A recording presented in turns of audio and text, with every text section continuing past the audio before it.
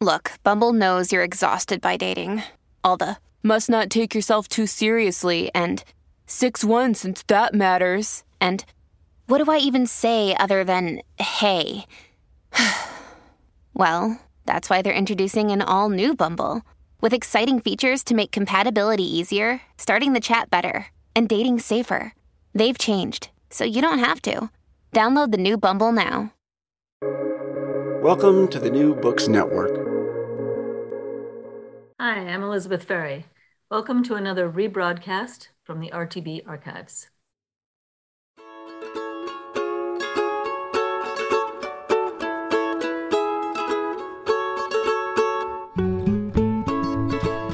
From Brandeis University, welcome to a special post-insurrection episode of Recall This Book. I'm John Plotz. My partner in pod is Elizabeth Ferry. Hello, Elizabeth. Hey, John. Hey, everyone. And joining us today is the chair of sociology at Washington University in St. Louis, David Cunningham. Hello, David. Hi, John. Hi, Elizabeth. Hey, welcome back. So, as you know, we usually call on scholars and writers from different disciplines to make sense of contemporary issues, problems, and events. And if you click the link at the bottom of the show page today, you can hear episode 36, where we had just such a conversation with David Cunningham and expert on white supremacist policing, Dan Kreider. But before that, we're going to bring you this unusual conversation recorded on January 11th, so 5 days after the Wednesday that shook the world. And I heartily hope you'll not be listening to this and thinking, yeah, and also 9 days before the fill in the blank. Because today's insurrection, post-insurrection episode, he said optimistically, is about what unfolded in the White House and then at the Capitol. And perhaps more importantly, it's about what we can learn from the asymmetrical policing, and I'm borrowing that phrase from Dave, that allowed some motivated white supremacist and far-right groups to do what they, far-right groups, I guess far-white wouldn't be wrong either, to do what they did. So Dave, you've done a lot of work on this general topic over the years, but your very first book from 2004, I think, has the revealing title, There's Something Happening Here, The New Left, the Klan, and FBI Counterintelligence. So maybe we can just start with, you're telling us about that period you studied and what you found, and then maybe we can begin to sort of tease out the historic through line that connects that research to what's happening right here around us in 2021. Sure, happy to. The research that I did on the FBI focuses on the period between 1956 and 1971, where they had an active set of what they referred to as counterintelligence programs. So they had the bad acronym COINTELPRO for those programs. And by counterintelligence, what they really meant was that these were programs that would go beyond the surveillance and monitoring of groups that they thought were threats to national security and would seek to actively disrupt, harass, discredit, and in some cases, at least, to try to eliminate those groups altogether. So it was a very proactive program that would infiltrate groups, that would use what they referred to as dirty tricks, oftentimes to try to really hinder those groups' ability to mobilize and to organize and to act.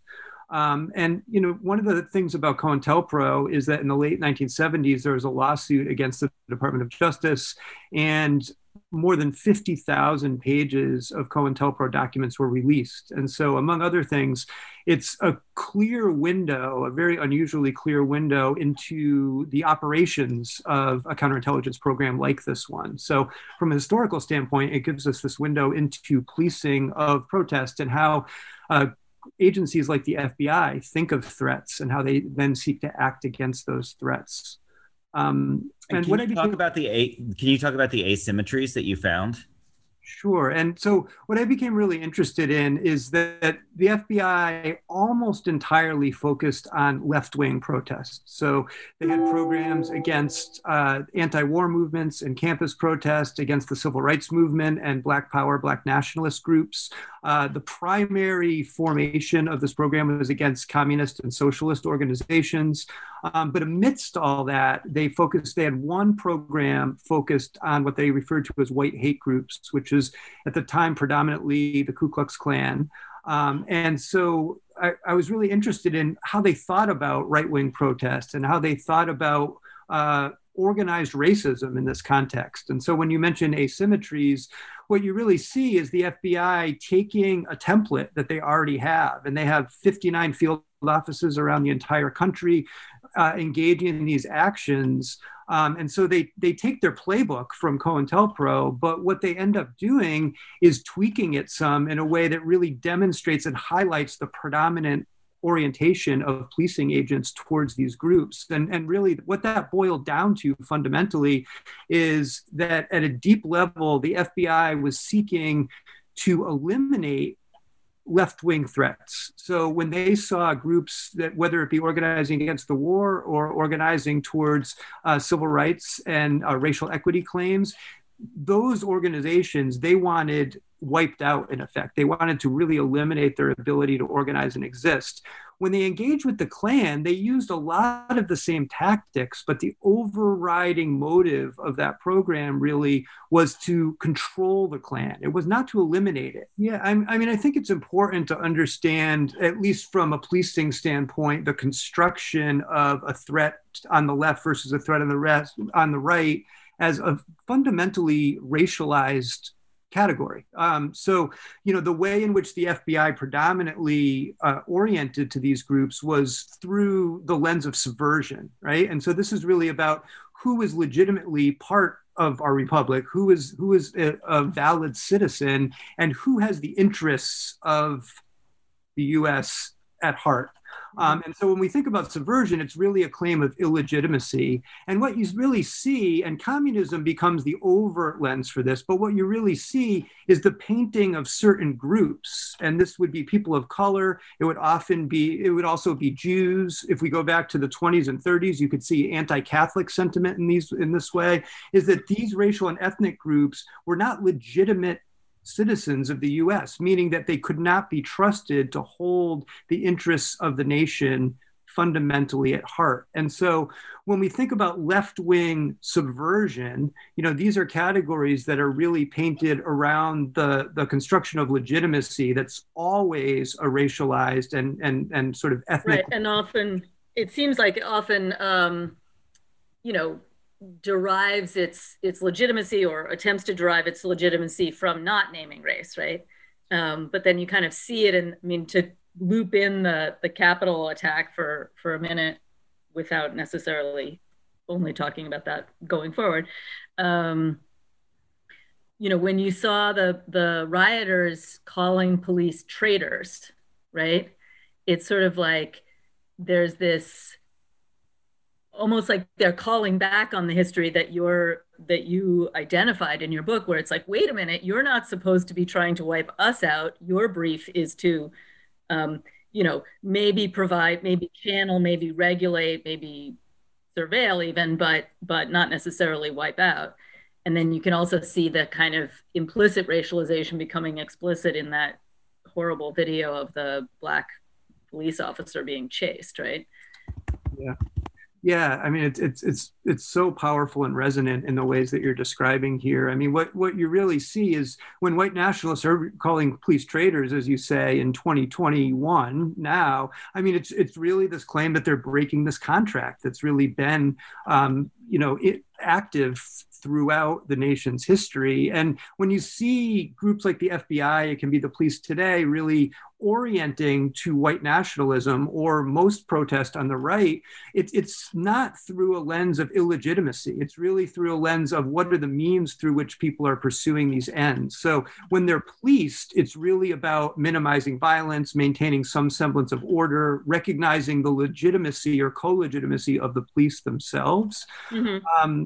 And so it's a fundamentally different lens. So when the police would orient to the KKK in the 1960s, and you'd see these memos and transcripts, conversations between agents and Klan members, it was never that they have ends that are seen as opposed to the FBI, because they saw themselves as mutually patriotic, saw themselves as mutually anti-communist, but it was all about, you're going about this all wrong. You need to sort of shift how you're going about it. It was never about the legitimacy of what they were seeking.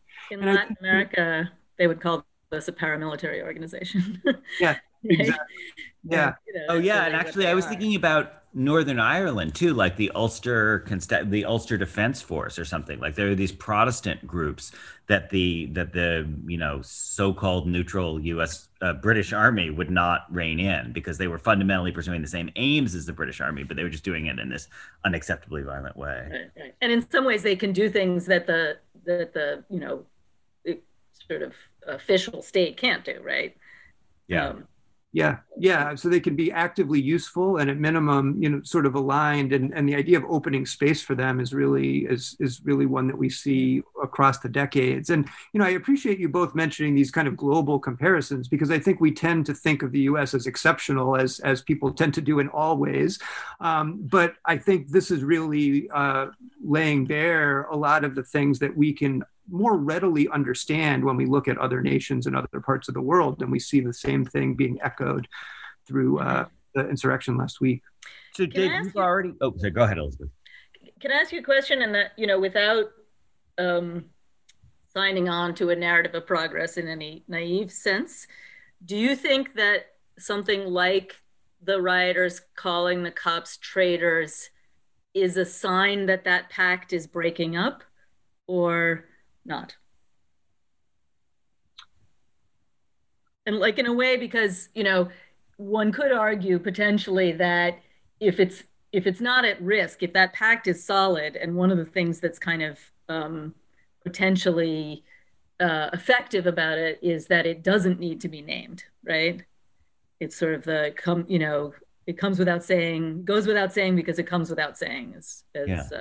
Actually, can I add on to that? Because my question, Elizabeth, was very close to that. It was going to be about those tweets that Trump made about, protecting the boys in blue, basically. I can't remember the exact words, but the moment in which is laid bare the tension of we're the party of law and order, but we've done this thing that is embarrassingly not law and order. Like whether that's just a kind of tactical blunder or, a kind of problematic overlap, or whether it actually, in Elizabeth's terms, whether there a real rift opens there that actually has some encouraging signs.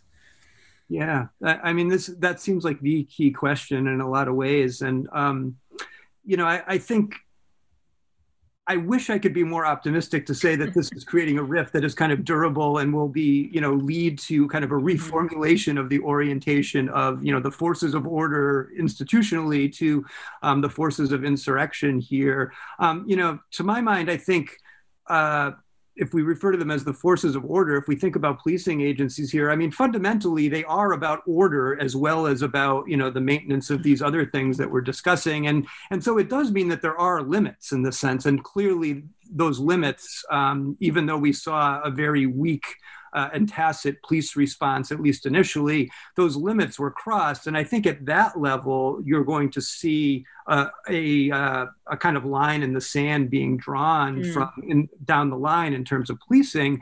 But I feel like it's we haven't really demonstrated we're at a point to critically interrogate what this means. To sort of say, okay.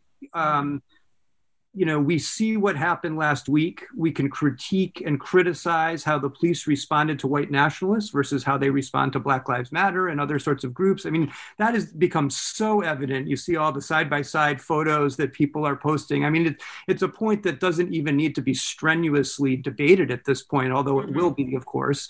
But what we haven't seen yet is that next step, which is to say, well, if that's true, how can we think about the police, not just supporting them more fully through increased funding, not in terms of creating legislation that more assertively and expansively thinks about domestic terrorism, but actually not making the fundamental assumption that the police can operate in just ways in this politicized field.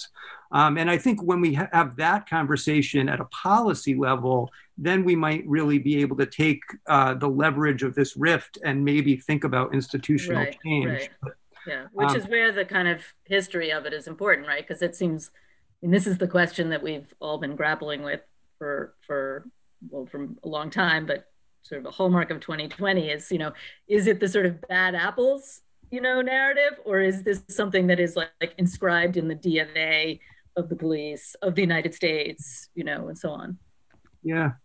So can I actually, I mean, Dave, in terms of your own historical knowledge, not just your knowledge of the sort of COINTELPRO moment, but like looking back over the last 60 years, can you point to moments where you think this did surface as an issue that could have had a national discussion? I mean, I think Timothy McVeigh came to mind for me in terms of like, quote, domestic terrorism. But, are there moments that we could point to as maybe potential productive templates for what that conversation could be if we had it nationally? Yeah. I mean, I think there are a couple of things that we can point to, and I appreciate that you mentioned the Oklahoma City bombing and Timothy McVeigh, because, prior to that was a moment where the government and the Department of Justice made a strategic choice and, went from a lens through which they could target white nationalists and organized racists as a movement, thinking of this as sedition, so something that's organized, a conspiracy, a movement, to adopting a stance where they prosecute and orient to acts of terrorism from an individual basis. So think of Timothy McVeigh as an individual terrorist and not tied to a network of organizations, groups, and cells that should be targeted as a whole or at the group level. Right. So sedition as a collective effort to undermine the integrity and security of the nation. And so you see from the 80s into the 90s, this move to think about terrorism not as a seditious conspiracy, but as something that can be tackled at the individual level. That's a really important shift, and we have not reversed in any way around that. So Dave, I know that there's not enough information out yet about what the government did and didn't focus on, but I mean, can you relate that to, at least the New York Times has been reporting, the very visible sorts of organizing that went on, not just in the 48 hours in advance, but like months in advance on Gab and Parler and whatever else, where there was, let's call it seditious conspiracy. There was certainly planning that seems to amount to seditious conspiracy. And then the government, is it, overlooking that or not? How do you understand that in that context? Yeah, I mean, I think you're right that and this is a place where we see the media playing such an important role, because they have done a lot of the work that we would expect that the law enforcement agencies to do, is to trace these individuals, to connect them in important ways, to sort of trace back these networks of organizing that go back, weeks and months and years in many cases around these kinds of groups. I think the key will be whether they can kind of turn a corner on that and think that it's viable to prosecute around these acts in ways that aren't just isolated to individual arrests and individual prosecutions. And I haven't seen a move that there would adopt that stance. And, I think what happens in the 80s really is that the Department of Justice fundamentally decides that they can't win prosecutions that aren't just oriented to individuals for, kind of discrete criminal or terrorist acts. I don't know if either of you know this book by Kathleen Belew, which came out 3 years ago, maybe, called Bring the War Home. You recommended it, yeah. Yeah, she documents that move from where the Department of Justice basically thinks that they can't win a case that is about a seditious conspiracy, and they just adopt that. She discusses that at length, I think. She surfaces a lot of archival material from that era that is really helpful.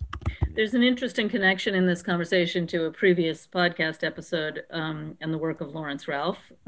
We had him on talking about his book, The Torture Letters. And one of the things that was, from his perspective, distinctive about the prosecution and follow-up of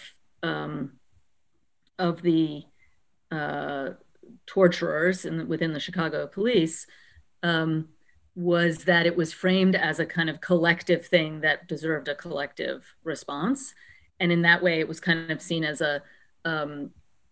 akin to things like truth and reconciliation commissions in other countries, again, making that sort of more global connection. On the other hand, none of the individuals who were responsible for those things ended up going to jail. So there's kind of this interesting balance there.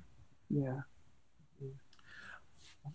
Hey, Dave, as the last time we spoke with you, we talked about policing and very much emphasized the local dimensions of policing and some of the nuances of the fact that policing arose out of different local conditions. And then, of course, your book is about the FBI. And now the current moment that we're discussing, you get the Capitol Police, who seem to weirdly sit kind of interstitially between local policing and like national organizations like the FBI. So can we just hear your thoughts about that relationship between, what you've been talking about as policing on the national level versus the local dimensions of sort of, community-based policing? Yeah, it's a good question, and this is an especially complicated situation. People often talk about jurisdictions, but when we move to DC, I mean, jurisdiction, as you're saying, is a complicated and tangled web. So complicated. And especially in this environment where there was a lot of management of certain federal forces not seeming to be involved, and there's a lot of impression management as well as active policing going on there in terms of who's doing the acting. I will say I've been thinking a lot about the degree to which kind of local jurisdictions tend to mirror these kind of dynamics that we see more clearly at the federal level. And, I think a lot of what we've been talking about here today about these asymmetries really are mirrored locally quite a bit. And, the problem with understanding this fully in a lot of cases is really just access to the information that we need. Policing, among other things, it's a very closed circle in terms of understanding patterns of communication and operational plans and all of these kinds of things. And one of the things that I think that we see coming out of Charlottesville in 2017 was an effort to lay bare, make that more transparent. So there were a set of external after action reports after Charlottesville. So we have a sense there. And that was another complicated situation because you have local Charlottesville police, you had campus police at the University of Virginia, but then the Virginia State Police were involved. And so you have all these different jurisdictions operating. But one of the things that one of the most interesting and important things I think that come out of those reports are the way in which the police kind of constructed their orientation to the threats posed by what they would always refer to as both sides. They want to protect the ability of both sides to express their constitutionally protected rights to speech, et cetera. So there was all that. Very fine people. Exactly. Yeah. So, I mean, the police, like our president, very much adopts kind of a both sides lens. But what was fascinating was the communication in the 2 months leading up to Charlottesville in August of 2017 between the two sides, and the way in which they would assess information and solicit information, because they would always be acting on, based on intelligence related to, I know you can't see air quotes on the podcast, but there are air quotes there about intelligence, information that they would glean from both sides. And if you look at their communication with, say, Jason Kessler, who was the organizer of Unite the Right locally, Kessler would come to police headquarters weekly, and they would have an operational meeting where the police would go over their plan, and Kessler would explain what he was expecting and anticipating. And the dynamic with the anti-racist counter-protesters, and so this was a chapter of Black Lives Matter, a group called Surge was the other major organization there. They, for very good reasons, had a very anti-police stance. They felt like the police's ability to communicate with them, and rightfully so, was a means to basically surveil and monitor what they were doing. Right. So they would refuse to meet with the police. And so what the police would use as a stand-in for that are these oftentimes very thinly sourced general assumptions. So you get assumptions around Antifa being present, showing up with fentanyl and bottles and concrete filled soda cans. They even circulated many times. This is the Charlottesville police, the assumption that there would be compensated counter protesters. So going back to the trope on the right about George Soros and other presumably other Jews, kind of pulling the strings behind this and compensating these protesters. this would be actually circulated within these police intelligence reports as a stand-in for direct communication. And then they would turn around and say, well, we have tried to even-handedly reach out to both sides and glean what we could from both sides as we formulated our operational plan. And so you really see the way in which these asymmetries emerge over these really asymmetric communications that the police have, and the way in which the lens through which they assess the information from the left versus from the right in these cases. Right. Right. That is fascinating, Dave. That's amazing. I want to read more about that.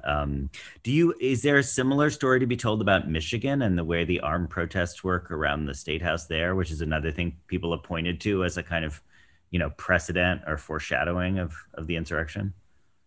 Yeah, I mean, I think it's another example of the latitude, and not just the simple latitude where there's just space given to groups, but really the latitude that comes from the assumptions of who legitimately can express grievances without severe consequences coming back upon them. And I think, it's another example of a severe and seditious action that was not treated as such from a policing standpoint. I was going to say like AK-47 as expression, like that's, your words are dangerous. If you're a BLM protester, your words are dangerous. But if you're a white protester, your gun is not dangerous. It's just an act of expression. Stephen Colbert had a live show, and he said, good thing it was only white guys with guns. If it were black people with iced teas, it really could have escalated. Right.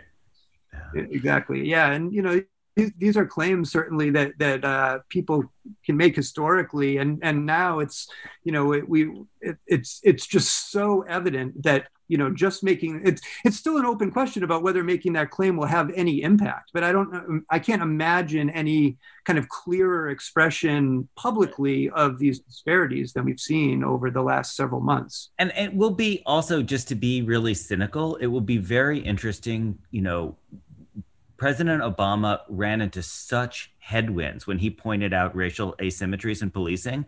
President-elect Biden, before even taking office, has already, foregrounded that as that was the first thing he said about the protest, was to point out to the racial asymmetry. And so to hear a white president say it, it will be interesting to see, what kind of uptake that may be able to have. Yeah. No, I agree, and it'll be really interesting to see this debate unfold. And I really hope that and I expect that pressures on Biden will continue to intensify to not only recognize and call out those distinctions, but really think harder about where they're rooted and what that means to say that we support the police's ability to act and to support. I mean, clearly Biden is someone who is not in support of defunding the police. And that's not just removing funds, but even significantly reallocating the funding that the police have received and holding them accountable in new ways. And so, that seems to me to be the clear implication of all of this. And so, what I think a lot of people are waiting to see is whether the kind of, recognition and rhetoric that you're mentioning that are coming from Biden will actually have some teeth from a policy standpoint in terms of how we hold the police accountable. And with that, we will thank Dave for this somber conversation and tell you that Recall This Book is the brainchild of Elizabeth Ferry and John Plotz. We're sponsored by the Mandel Humanities Center. Sound editing is by Claire Ogden. Website design and social media by Nai Kim. If you enjoyed today's show, please be sure to write a review or rate us on iTunes, Stitcher, or wherever you get your podcast. So we recommend that you follow this conversation today with our earlier talk with David Cunningham and Dan Kreider about the racist nature of policing in America. That's episode 36. Also coming very soon, a conversation with Greg Childs, historian of New World slavery and slave uprisings, about what it means to call the Capitol Madness a riot, insurrection, or terrorism. From all of us here at RTB, thanks for listening.